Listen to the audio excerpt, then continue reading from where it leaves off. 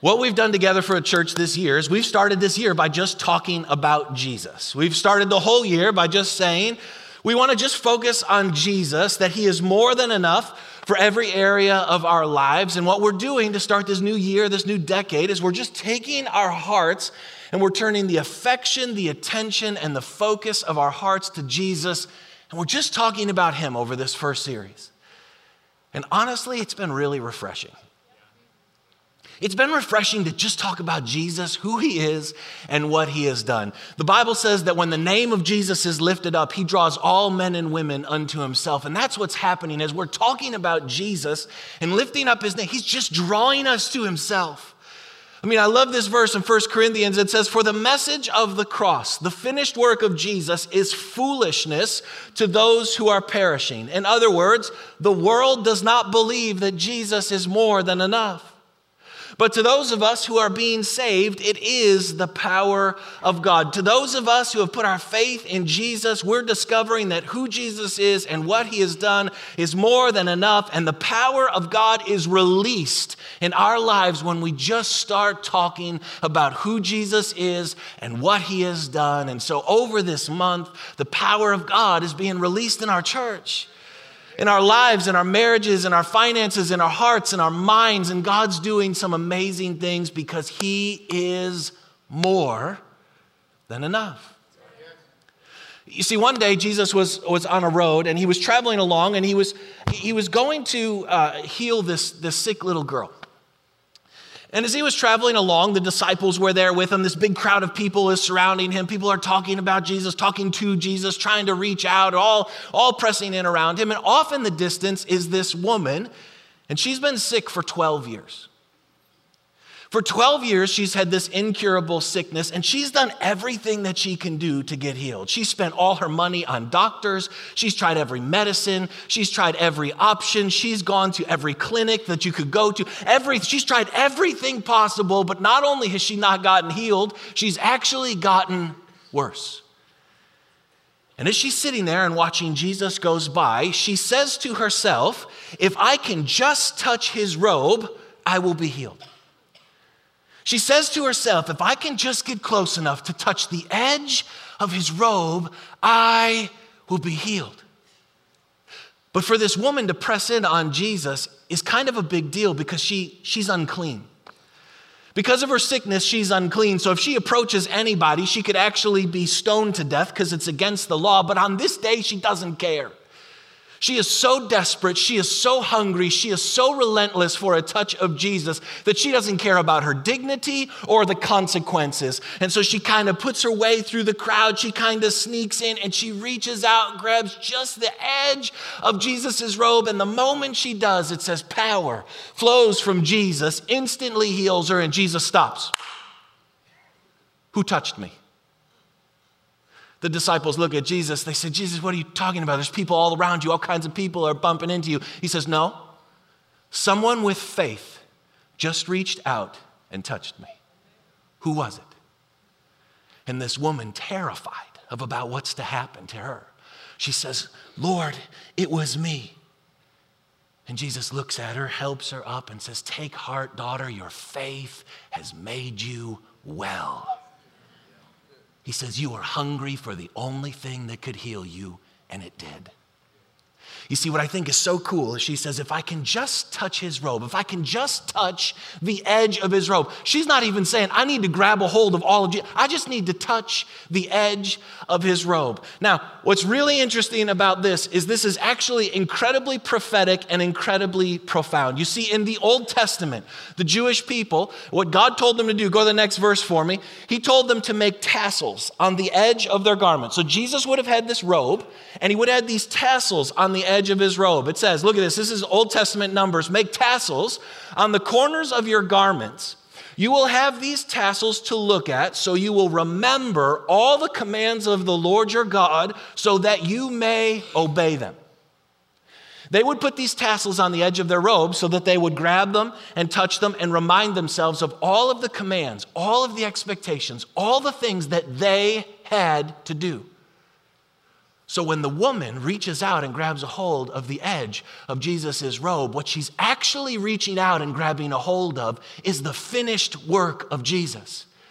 What she's reaching out and grabbing a hold of is the fact that Jesus came to fulfill every command, every expectation, every requirement that God had on you and me and on her. And in that moment, she's not grabbing his robe, she's grabbing the finished work of Jesus. She's saying, if I can just reach out and grab his grace, I will be healed. If I can just grab the finished work of Jesus, that he came to do everything that's required of me, I'll be healed. And what I love about this woman is how hungry she is, how desperate she is, how relentless she is to grab a hold of the grace of Jesus. So here's my question for you today. What are you hungry for? What are you desperate for? What are you relentlessly pursuing with everything that you've got? You see, the passion you pursue something reveals the value you believe that thing has. And inherently, we know this. The passion you pursue something reveals the value you believe that thing has. You know that. That's why there's millions of things in this world that you don't pursue at all, because it has no value to you. But the things you passionately pursue, it's because you have a lot of value in that thing. You see the value of it. Like if you're super into fitness and eating healthy and working out, you see the value in being healthy, so you're passionately pursuing that. If you see a lot of value in money, you're going to passionately pursue work or all these other opportunities or ways to take on extra things. Okay, so then the question is what does the level of your passionate pursuit of Jesus reveal about how you actually value him? Your behaviors always reveal your beliefs. And you will always make time and you will always sacrifice for what you love the most. That's why you never have to wonder if God loves you, because he sacrificed everything and he literally created time for you. So you never have to wonder whether or not he actually wants you or loves you. So the question is what are you passionate about? What are you hungry for? Listen to me. In this series, as we're talking about Jesus, you can hear it in my voice. You can see it in my spirit. I'll tell you what, the spiritual warfare I've been dealing with all month long for us and what the journey that we're on reveals it. I am so hopeful that our greatest cry in life would be this hunger and this desperation and this relentless pursuit for Jesus. That we would literally become people that say, go to the next verse, if I can just grab a hold of his grace, I will have everything I need.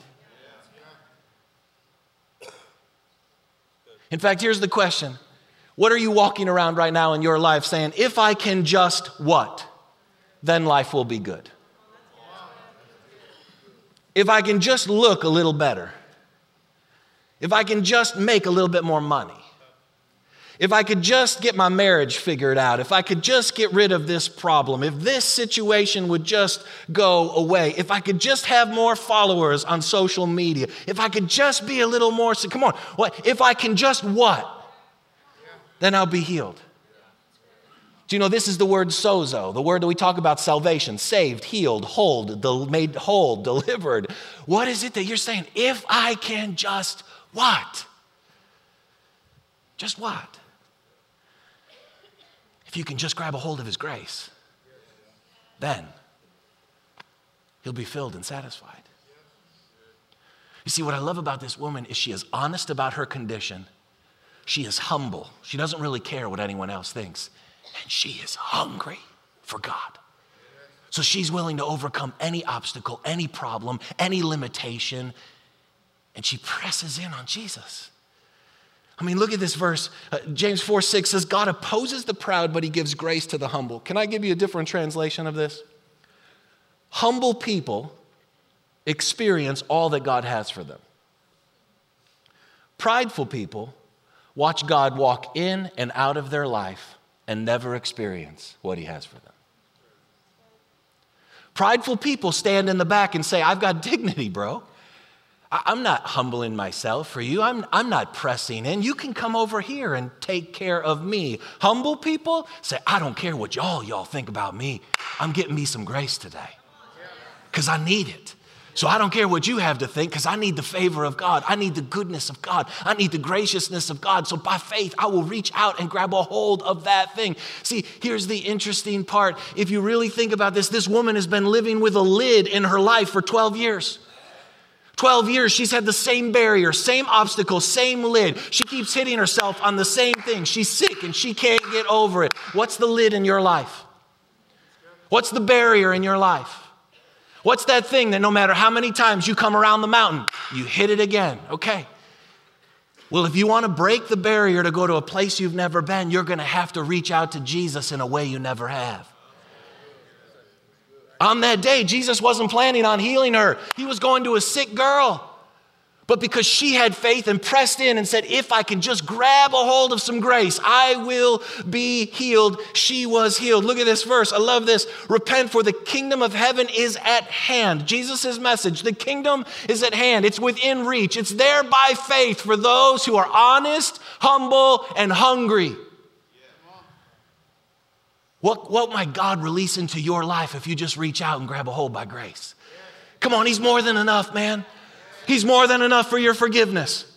For I will forgive their wickedness and remember their sins no more. He's more than enough for the past, present, and future failures of your life. He's more than enough for your freedom. It is for freedom that Christ has set us free. Where are you in bondage? Where are you stuck? Where are you unable to move forward? He's more than enough. He's more than enough for your healing. By his wounds, we are healed. He's more than enough to heal your body, your mind, your soul, your relationships, your life, your spirit. He's more than enough for your peace. Peace I leave with you. My peace I give to you. He's more than enough for the anxiety, the depression, the situation, the circumstance, the fear, the brokenness. He's more than enough for the provision. My God will meet all your needs according to his glorious riches in Christ Jesus. He's more than enough for any need you have in your life, and he's more than enough for everything because my grace is sufficient for you and my power is made perfect in your weakness. In other words, he is more than enough. The only question left is are you honest, humble, and hungry enough to reach out and grab a hold of his grace? If I can just what? My life will be whole. Are you with me on that? Okay, now hold on to that. And I want you to compare that with me to a guy named the rich young ruler. There's a guy in the Bible, his name is literally the rich young ruler, which is a tough combination, let's be honest. He's rich, which means he has all kinds of wealth. He's young, which means he doesn't have a lot of experience or wisdom, and he's a ruler. He has lots of power and authority. Okay, pause. Anyone that's listening to this that's under 30 in listening right now, you are a rich young ruler. I need you to understand, you literally are a rich young ruler. You're rich. You are wealthier than almost the entire population of this planet right now as you sit. You are young, which means you don't have all the answers yet. You don't have a lot of experience. You're growing in your wisdom, and you actually are a ruler. Your generation has more power and authority for your generation than any generation before it. You literally, your voice carries more influence in the world today than any generation at your age ever has before, and you need God to help you steward that. To whom much is given, much is required. So don't look at it as a negative, look at it as a stewardship opportunity. God has made me a rich young ruler in this world, and oh my goodness, I need his grace to help me do this well. Okay? Okay. So the rich young ruler in the Bible, he didn't get that. And one day he comes to Jesus and says, "Hey, good teacher, what must I do to inherit eternal life?" Hey, good teacher. Notice, not Messiah, Savior, Lord, King. Good teacher. Hey, good guy, good leader, good communicator, guy who gives advice that I'll decide whether or not I'll apply to my life. What must I do to inherit eternal life? Wrong question. He should have said, good Messiah, what did you do so I could have eternal life? Okay. What must I do? Jesus says, you want to know what you do? You have to be perfect. Keep the commandments. Don't lie, don't steal, honor your father and mother, don't commit adultery, do not covet. And the guy looks back at him, all these I've kept since I was a boy. You just broke it right there. You lied. And so Jesus looks at the man and he says, okay. It says he looked at him and he loved him. One thing you lack. Go sell everything you have, give it to the poor, then come follow me. And at that, the man's face fell sad and he turned around and he walked away from Jesus. He walked away from Jesus because he was more hungry for money than he was for Jesus. Now, I want you to think about this with me for a second. A lot of times in church, you'll hear things like this. It's not Jesus plus something. It's just Jesus. It's not Jesus plus money or Jesus plus work or Jesus plus your family. It's just Jesus. Okay, I don't think our problem is that we try to add things to Jesus. I think our problem is we try to add Jesus to things.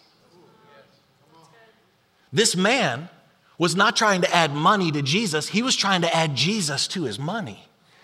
He was saying, I want to keep my money. I want to keep it exactly how I like it, the way I got it, how I use it. And I just want to add you, Jesus, into my life for some extra bonus and blessing. And this is where I think if we're honest, we get stuck. We try to add Jesus to the thing. We want to add Jesus to our money.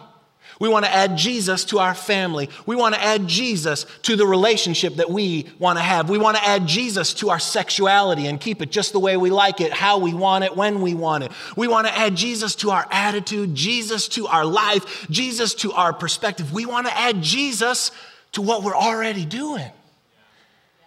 And this is where we get stuck. Because Jesus loves you enough to challenge you. He loves you enough to tell you the things that you don't want to hear. And let's be real clear about this with Jesus. Jesus either offends you or he transforms you, but there's no in between. Because he will tell you things you don't want to hear, and those things will either set you free or they will offend you. And what's the problem with this guy? The problem with this guy is, go to the next verse. The problem with this guy, nope, not that verse, the other one, that one. You shall have no other gods before me. You shall have no other gods. This is the first commandment.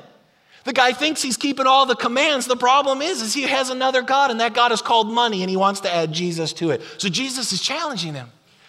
And you say, well, what is a God? What is an idol? It's anything that has more power and influence in your life than Jesus does. It's anything you're willing to walk away from Jesus to keep this thing. So what does that look like in your life? I don't think we try to add things to Jesus. I think we try to add Jesus to our things. I mean, Matthew 6:33 says, seek first his kingdom and his righteousness, and all these things will be given unto you. In other words, seek Jesus first. And Jesus then, just Jesus, and Jesus will give you kingdom finances, a kingdom family, kingdom relationships, kingdom sexuality, kingdom attitudes, kingdom character, all the things you actually want. He promises that all these things will be given to you as well, but from a kingdom perspective. Our problem is we reverse this. And I don't think we go seek all kinds of things. I think we seek one or two things. One or two things that we're hungry and passionate about and want to reach out and grab a hold of, and then we want to add Jesus to that thing in our life. And so the man's face fell and he went away sad because he wasn't willing to give up his money. What is that for you? See, I told you a couple weeks ago, the greatest barrier in between you and God is not your failures. It's our pride. It's our arrogance. It's our unwillingness to acknowledge that I've got another God in my life, and Jesus is actually confronting that thing, trying to tear it down so he can build me up. Like, here's the question: what are you hungry for in your life? Like today, you walk into this, like, what are you hungry for in your life? Look at this next verse. Blessed are those who hunger and thirst for righteousness, for they will be filled. Blessed, happy, joyful, satisfied, and content are those who hunger and thirst for righteousness. What is righteousness? It's right standing with God. It's a right relationship with God, and promises if we're hungry and thirsty for a right relationship with God, we will be filled. But how do we get righteousness? Try harder, behave better, do more, become religious, add all these activities into our life? No. Look at the next verse. And this will be his name. The Lord is our righteousness. Jesus is our righteousness. He became sin so that we could be made right with God on the cross. That's why I go to the next verse. Blessed, happy, joyful, content are those who hunger and thirst for Jesus, for they will be filled. The promise of the Bible is if you want a satisfied soul, hunger and thirst for Jesus, and you'll be satisfied. That's why Jesus in John 6 says, I am the bread of life. He who comes to me will never go hungry, and he who believes in me will never be thirsty. Do you know the Bible calls Jesus the desire of all the nations? It's one of his names. The desire of all the nations, which means when we look at the world and all the crazy things the world does, that we do, that everyone in this world does to satisfy the cravings of their soul, what they actually long for is Jesus. And God promises to satisfy that desire in their soul. The problem is, Ecclesiastes 6, all the labor of a man is for his mouth, and yet the soul is not satisfied. Do you feel like this today? Like all the things you're reaching out for. It's amazing how when you get it, it brings temporary satisfaction, but quickly becomes bitter on the way down. Then you got to reach the next one. And the next one, and then you spend your whole life, if I can just. That's an exhausting way to do 80 years, man. But all the labor of Jesus satisfies the soul. Are you with me on this? Some of you are like, I want this series to be over. Almost. Almost. I mean, you remember the story of the woman at the well? Here's a woman that all she wants is men. What she wants is men, is love. She's been married 5 times. She's living with a 6th guy, and she wants to add God to men. And Jesus shows up, and he has this conversation with her, and he asks her for a drink, and this whole thing happens. And then Jesus, after this long conversation, you can read about it in John 4 if you want, but Jesus, here's what he looks back at her. He says, if you only knew who I am and the gift that God wants to give you, you would ask me for a drink, and I would give you living water. This is our problem.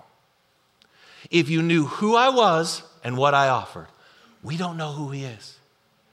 We treat Jesus like the rich young ruler, a good teacher, a good leader, a religious guy, gives some decent advice when I feel like taking it. We don't see him as Messiah, Savior, Lord, King of Kings. We don't know who he is, and then we don't know what he offers, that he offers a restored identity, a reconciled relationship with God, a redeemed purpose that he offers to satisfy our soul. And I love that he says, if you would reach out and grab to me, I will give you living water. He goes on to say a spring, a stream, a river of living water. Not a pond, not a lake, not a well that you have to come back and keep drawing out that gets stagnant and nasty. No, a river that bubbles up within you and continuously flows. Like think about what a river does. A raging river as it flows, it does 3 things. It cleanses, it refreshes, and it shapes. A river that's flowing, it cleanses, man, it moves all the garbage and the debris downstream. It gets it out of there, and then it refreshes. It brings cool and crisp water to satisfy the thirst of whoever is along the banks of that river, and then it shapes. A river can cut through the hardest rock on this earth over a period of time. So when Jesus says, I will give you rivers of living water, he's saying, I will keep you clean and keep pulling out all of the junk and the sin and the brokenness of your life. I will keep your soul cool and crisp and refreshed and satisfied, and I can actually shape you. My river of living water can cut through even the hardest parts of your heart over time. He's more than enough. More than enough. You with me on all that? Okay, one more. Let me try to pull the whole thing together. There's a great story of a guy in the Old Testament. His name is Abraham. He's a hero of the faith. And one day, he has one and only son named Isaac. God comes to him and says, Abraham, I want you to offer Isaac to me as a sacrifice. And without hesitating, Abraham takes his son Isaac, puts wood on his back, grabs the knife and the fire, and they go on a 3-day journey up onto this mountain. And he takes the wood on his son's back, lays him down, and just as he's about to sacrifice his son, because God asked him to, God screams out and says, stop. Now I know that you love me. because you have not withheld your one and only Son from me. In other words, Abraham took that which he loved the most and offered it to the one who loved him the most. And what I love about that story is that is not a story of Abraham and Isaac. That is a story about Jesus and the Father. You see, the Father took Jesus, his one and only Son, and put the wood on his back, the cross. And they went up on this journey to this hill called Calvary. And the Father let down all of his wrath for the sin of mankind on Jesus so the love of God could be poured out on us. And for 3 days, the Father lost Jesus as he was buried in the tomb. But then Jesus rose again from the grave. And now we know that he loves us because he has not withheld his one and only Son from us. You don't have to be afraid. You don't have to be afraid that God's holding out on you. He who did not spare his own Son, but gave him up for us all, will he not then also, along with him, graciously give us all things? Like if he gave you Jesus, don't you think he's going to give you everything else? If I can just reach out and grab a hold of him, I will have everything else because he's already given me his best. The only question is will you offer what you love the most to the one who loves you the most? What are you trying to grab a hold of? See, Jeremiah tells us, I have loved you with an everlasting love. I have drawn you with loving kindness. Even when you aren't pursuing Jesus, he never stops pursuing you. Even when you're not hungry for him, he's hungry for you. This whole series, this whole month, this whole season of your life is God saying, I love you with his unending love, and I am drawing you day by day by day with my kindness until you finally reach out and grab a hold of me. Psalm 27 says, my heart says of you, seek his face. Your heart, more than anything else, wants Jesus. Your flesh wants everything this world has to offer. The question is are you going to follow the desire of your heart, the desire of all nations, Jesus? Or are you going to follow your flesh and take all the things that the world has to offer? And if you're here today and you say, I have no desire for Jesus, ask him. That's how good he is. God, help me hunger for you. Come on, Luke 19:10. For the Son of Man, Jesus, came to seek and to save what was lost. Jesus came to passionately pursue, to save, heal, make whole, and deliver that which was lost. You. And if you're sitting here and you're like, yeah, I did that whole get saved thing 20 years ago, 30 years ago, 2 years ago, 2 months ago. Okay, it doesn't mean you're not still lost today. Just because you're going to heaven someday doesn't mean you're not lost in your work. Doesn't mean you're not lost in your anxiety.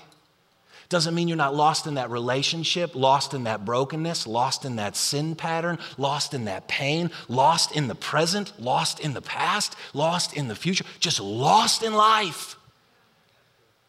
And so what do? If I can just grab a hold of his grace,